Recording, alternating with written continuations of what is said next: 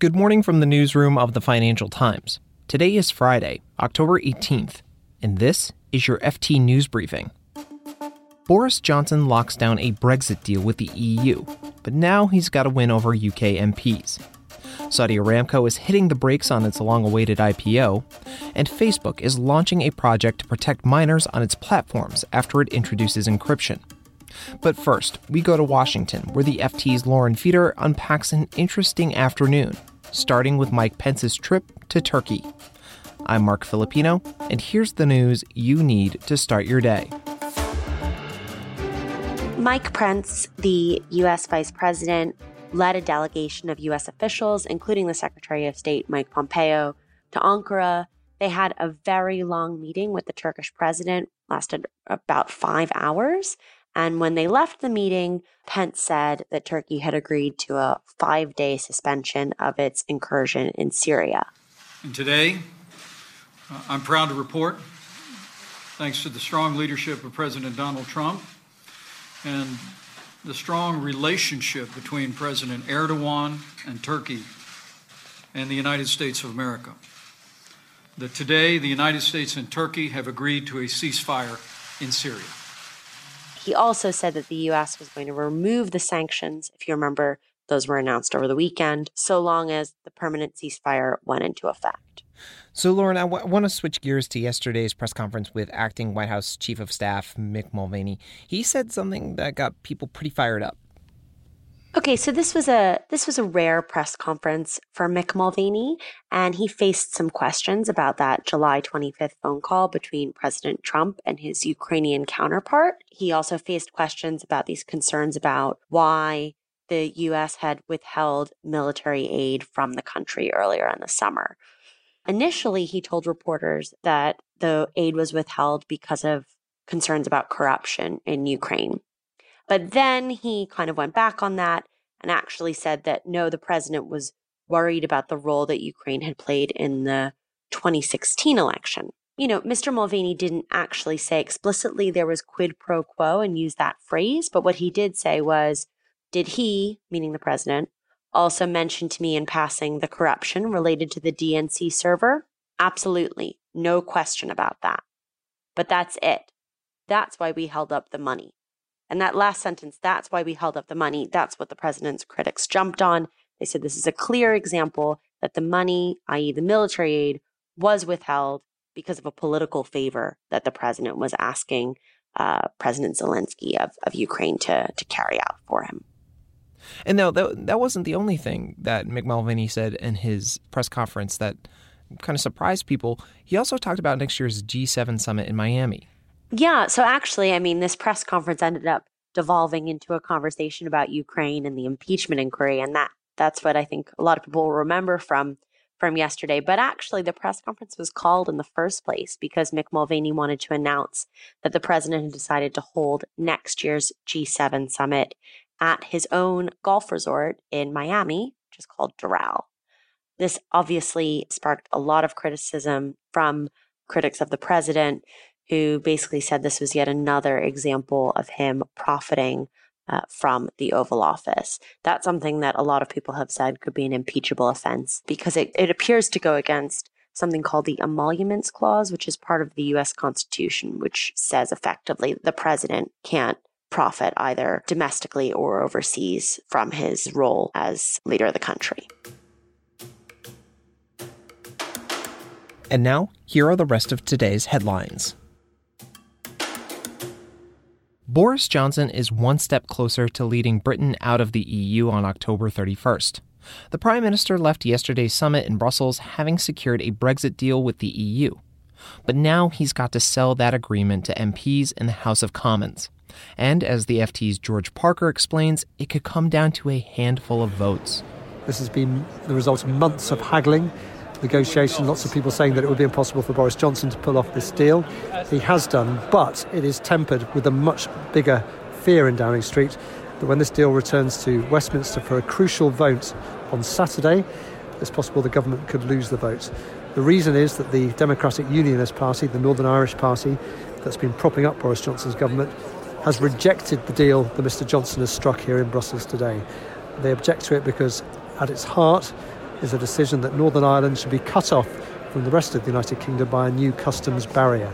Boris Johnson initially suggested the DUP might be able to veto this new idea. DUP rather liked that, but that was then shot down by the European Union. And as a result, the DUP sees this new deal that Mr Johnson has struck as a one-way street, really, for Northern Ireland to move more in the direction of the European Union and therefore in the direction of the Republic of Ireland just south of the border. So there's a standoff at Westminster. The arithmetic on Saturday when we have the vote on Mr Johnson's new deal is extremely tight. The Financial Times has done some analysis of people's likely voting intentions, and you have to put a health warning on this. Of course, it can be no more than educated guesswork. But we reckon that Mr Johnson, on the current configuration, would lose that vote by 321 votes to 318, the government losing by 3 votes. But it is extremely tight. And Mr Johnson will spend Friday on the phone to MPs from different parties, other opinion informers, desperately trying to get momentum behind the deal that he's agreed here. We will have updates on our website about the progress of the Brexit plan and Saturday's vote on FT.com. What could be the world's biggest ever stock market listing has hit another snag. Yesterday, Saudi Arabia's state oil company announced that it would be delaying its long-awaited IPO. A source told the FT that Saudi Aramco wanted to wait until it could provide investors with more information on its most recent quarterly earnings. Last month's drone attack temporarily halved its oil production. The listing is central to Crown Prince Mohammed bin Salman's economic reform plans, but there have been doubts the IPO can actually achieve the $2 trillion valuation the kingdom is hoping for. The government was expected to sign off on a domestic listing this week, followed on Sunday by the company announcing its formal intention to float. The idea was to list up to 3% of the company on the Riyadh Stock Exchange as early as November. Saudi Arabia has been pushing for a higher valuation of the company, but potential investors have doubts.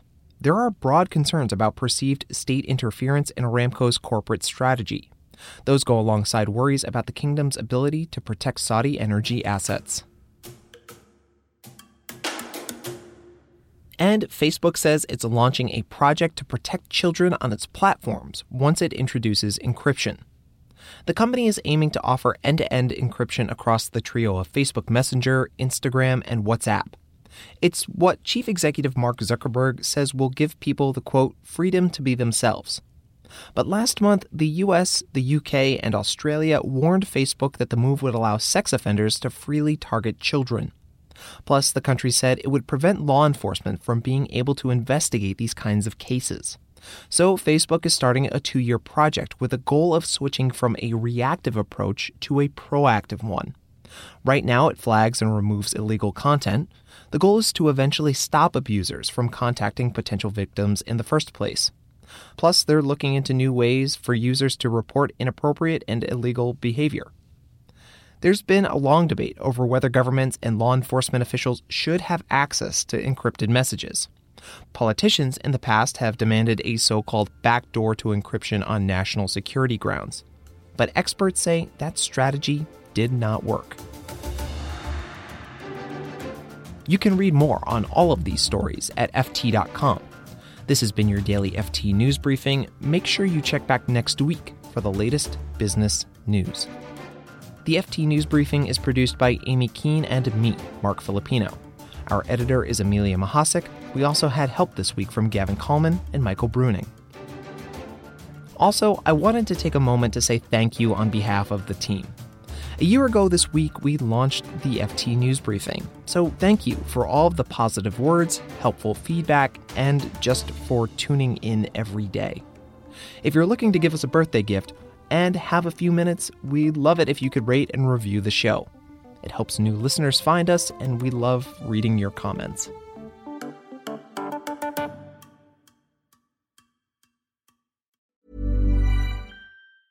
Support for this podcast and the following message come from Corient.